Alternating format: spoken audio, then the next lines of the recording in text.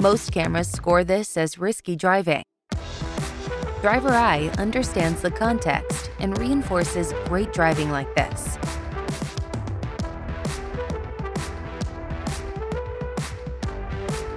Improve safety and reduce driver turnover. Welcome to the Green Zone.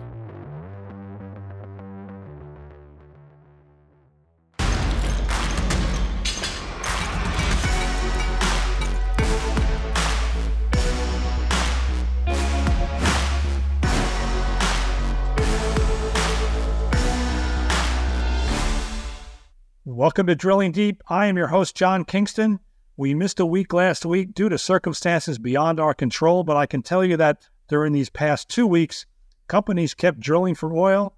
Oil was made into diesel that went into trucks, and that's why we call the program Drilling Deep. We also have a guest every week.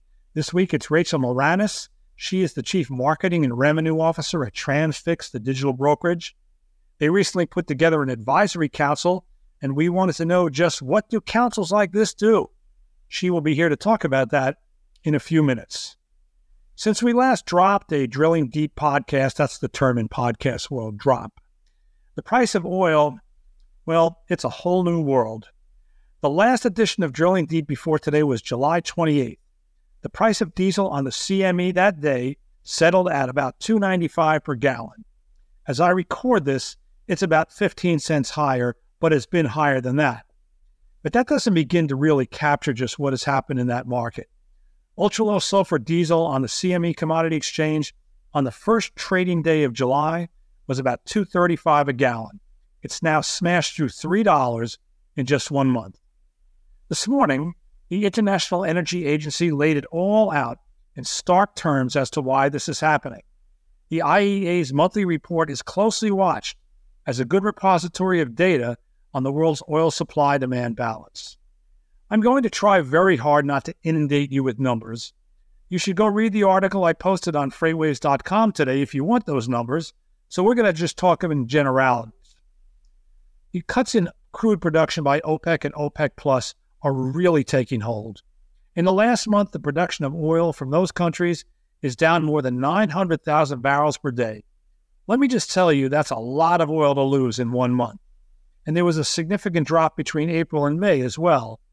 Demand is at a record level. There had been a feeling that demand might be kept in check because China was slow to come out of the post-COVID lockdowns. There was even a story this week in the Wall Street Journal that the country is experiencing deflation. And yet most of the increase in world demand is coming out of China despite all of those burdens. Refiners are pumping out plenty of product, but inventories are still very tight. We saw that this past week in the Energy Information Administration report on diesel inventories. They're well below where they should be at this time of year. And that's not just diesel. They are down for all sorts of crude and products. There's just not enough stocks worldwide based on the numbers that were in the IEA report. This all adds up to a market balance, or should I say imbalance, that doesn't look like it is going to ease anytime soon. The amount of oil that OPEC is producing and what is needed from OPEC is measured by the IEA every month. It's known as the call, and I can tell you that right now the current OPEC output is way below the call.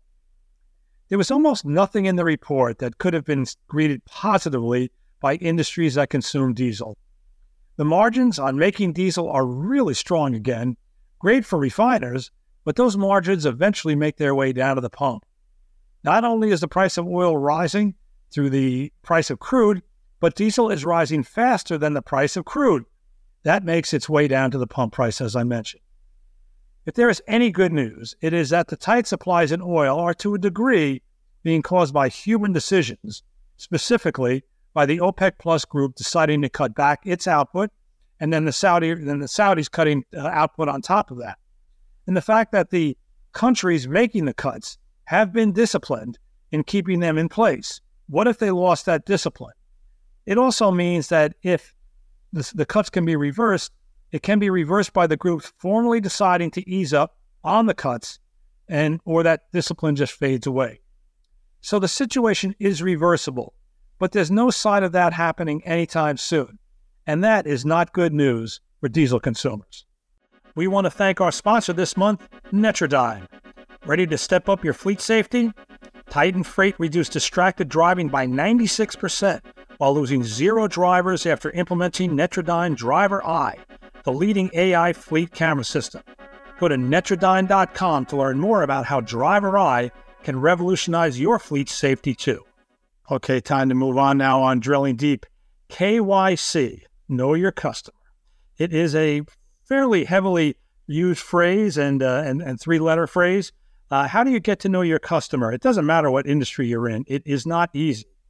So something caught my eye recently that digital freight broker Transfix had set up an advisory council to help it, yes, know its customer better. And I wanted to find out if this was just window dressing or whether this was actually going to have significant goals and what would be considered success.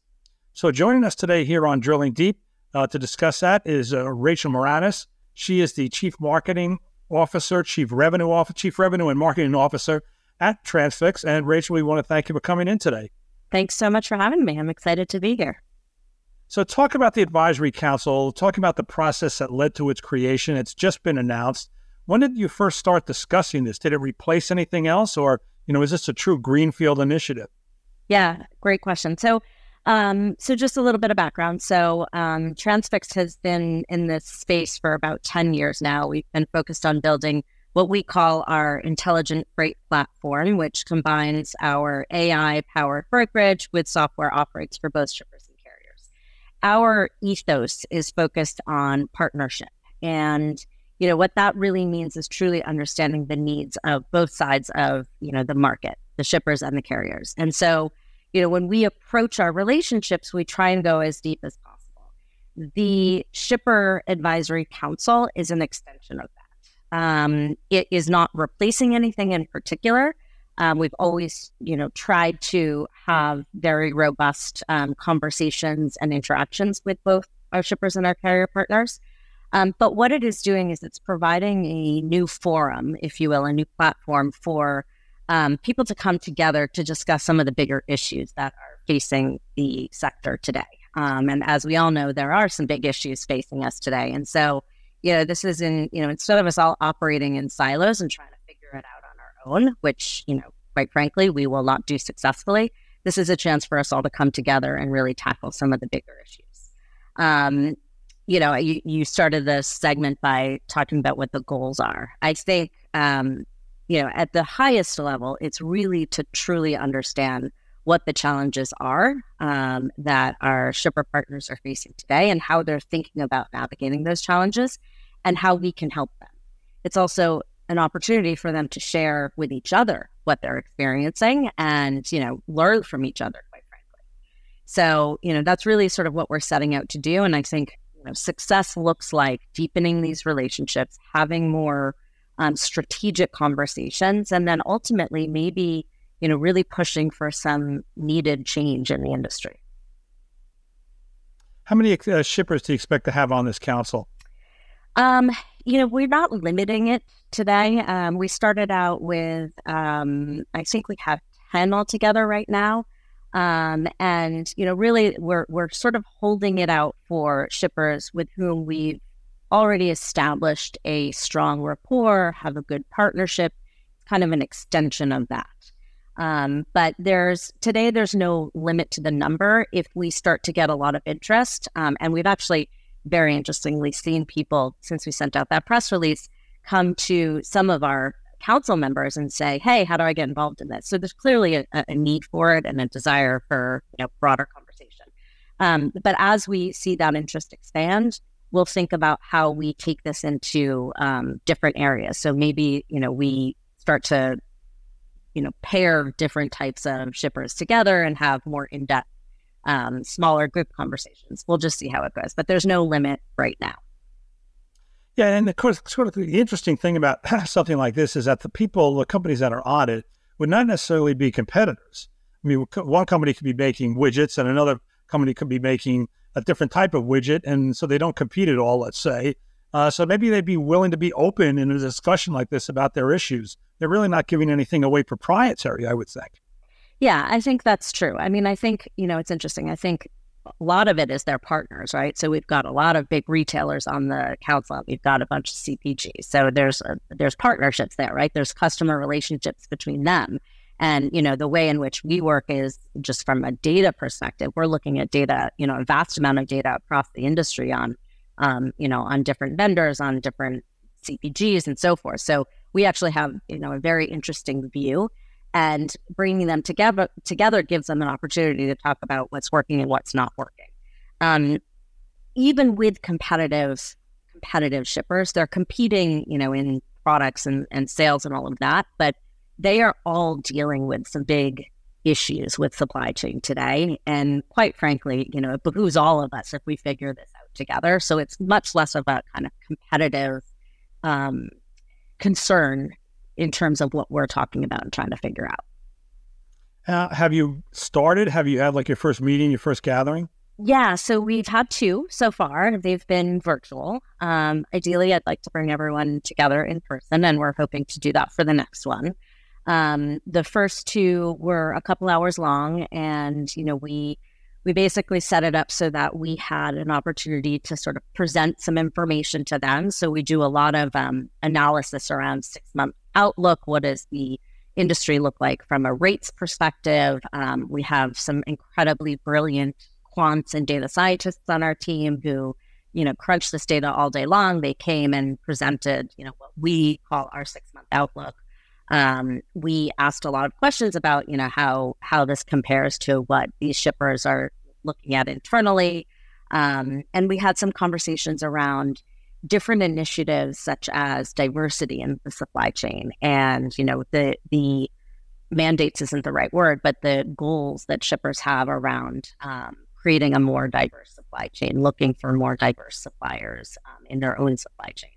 And so we have a great partnership with a company called Supplier.io that allows us to understand who within our network is actually a diverse carrier, and we can work with our shippers to help them to move more freight with those diverse suppliers if that's what part of their initiative is.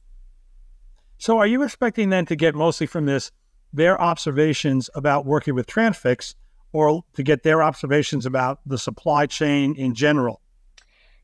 Great question. A little of both, although I would say the latter is probably the most important.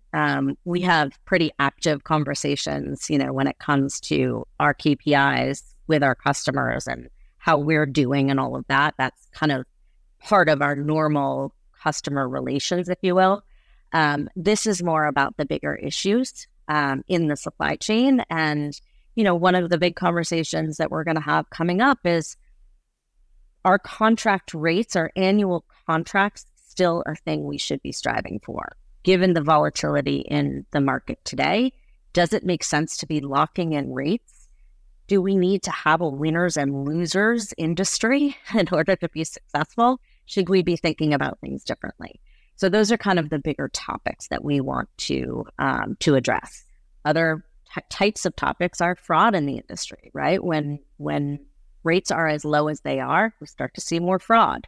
How do we combat that as an industry, not just as individuals? It hurts all of us. How do we figure that out together? So these are big, meaty issues.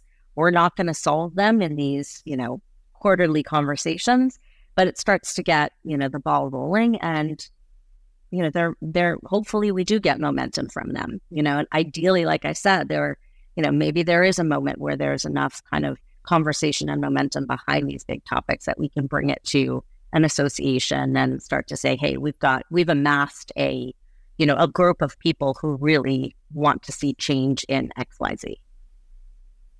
Well, I guess I could use this opportunity for a plug for Freightways, but of course, we're looking at the whole contract question. And seriously, it's not just a plug, a contract question that maybe if you substituted a track rate from our indexes, like that would be the way to go. And coming out of the oil business, in which I can't remember the last time anybody negotiated a fixed price deal for oil, probably 30 years ago. That's where they've gone. And this is what we're kind of hoping that the trucking industry would go now that information is available. So that is the end of my plug. And now I'll go back to talking about the advisory council. What are some of the other big issues that have come up so far? Let's see. So diversity, fraud, we talked about annual contract rates, pricing in general, where the market's going, when are we going to see a flip, all those kind of things that you guys are also talking about day in and day out. Let's see. Asset versus non-asset, partnerships, all those kind of things. A lot of it is closed session too. So, I mean, some of these shippers, it's been interesting to me. What are the decision-making process that results in a company deciding to build its own fleet rather than outsourcing it completely? And then, of course, I always wonder, if you build your own fleet, why wouldn't you shoot for 100%? Maybe you figure you shoot for 100%. If you need capacity when things are tight, okay, you can go buy capacity, but your primary goal would be to run at 100% as opposed to running to zero. I don't understand the sort of getting in between, why having 50% has any value. Could you address that? I mean, that may not even be something you've talked about, but I'm just kind of curious. I mean, it isn't something we've discussed, and I'm definitely not an expert on that. I think certainly if you are building a fleet yourself, you want to use as much of that fleet as possible. But I'm definitively not an expert on that. Let's ask you about the people on this council and the shippers. Sure. One thing you hear a lot about from people who talk about the supply chain is that their VP supply chain or the head of shipping, whatever, have become rock stars in all sorts of companies because with the supply chain issues that they had to deal with over the last few years, suddenly the CEO said, this is the most important part of our business right now. Are you finding that the people you're dealing with have seen their stature within their companies significantly elevated? Yeah, I definitely think so. I mean, it's, the old saying of seat at the table, 100%.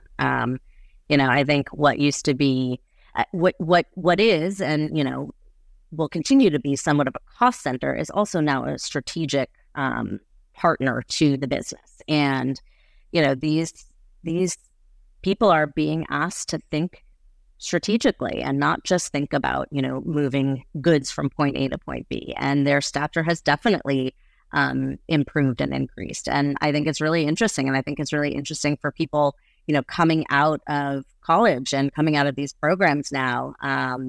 These are big jobs to be had. It's very interesting. And I think it's, a lot about I have a son who's going into a senior year of high school who's thinking about, what his career should look like. And I keep saying, I don't know, look at some of these schools that have these programs because they're really interesting programs. And there's a lot to be said for, how you build a career in that. It's funny you mentioned that because I was speaking to a woman that I used to work with yesterday. Didn't work with her Freightwaves, worked with her somewhere else. And her nephew is moving up from Ecuador to go to a community college program in logistics because he believes it provides a great opportunity for him. And this is in Texas.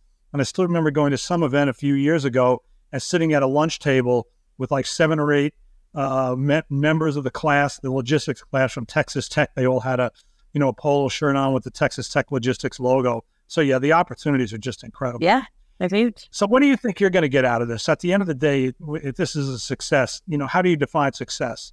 Yeah, I mean, I think we really need to understand the challenges on a deeper level that our shippers are facing and figure out how we can help them.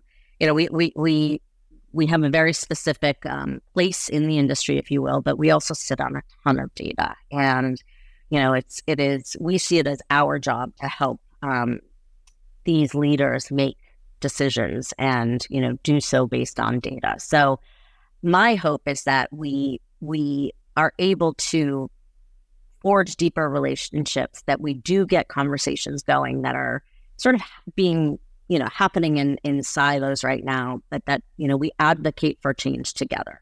Like I said earlier, I just don't see how we sustain a winners and losers industry for much longer. I think the disruption of the pandemic and, the high demand and now, the recession, we have to come together and figure out a better method. And I hope that this is, some catalyst towards that. Prior to this, how would you have described your communication with your customers? Was it an organized way of you getting feedback and getting their input, or was it just kind of like whatever came over the transom through your discussions with them? Are you replacing something that was maybe a little ad hoc? So we have a regular cadence of conversations with our customers, but they are very much about the day-to-day movement of their freight. Are we hitting, our service KPIs? If they have, if their network is changing, stuff like that. So very tactical. We do quarterly and sometimes monthly business reviews with them. We talk about, changes in their business, that kind of stuff. This is less about that and more about the bigger issues that the industry is facing. So it's an extension of the partnerships that we've set up with our customers, but it is much more of a bigger picture initiative, if you will. And quite frankly, we have one-on-one conversations with our customers. This is about bringing people together to hear each other's perspectives and to see if we can build something different and better. Yeah, you get so tied up in the day-to-day that the idea of discussing what's going to go on in a year from now can be very difficult to do. 100%. And I mean, especially in this industry, right? Like things change on a dime, but that's part of the discussion that has to be had. If it's hard to envision what's going to happen a year from now, then why are we pricing contracts for, rates at a year out? These are the kind of conversations that need to be had.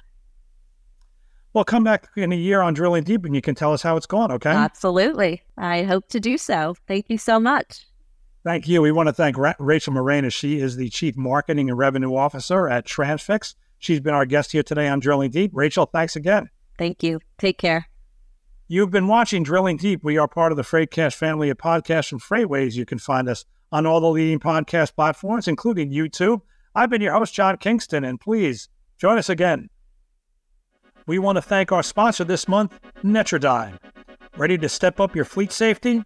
Titan Freight reduced distracted driving by 96% while losing 0 drivers after implementing Netrodyne Driver Eye, the leading AI fleet camera system. Go to Netrodyne.com to learn more about how Driver Eye can revolutionize your fleet safety too.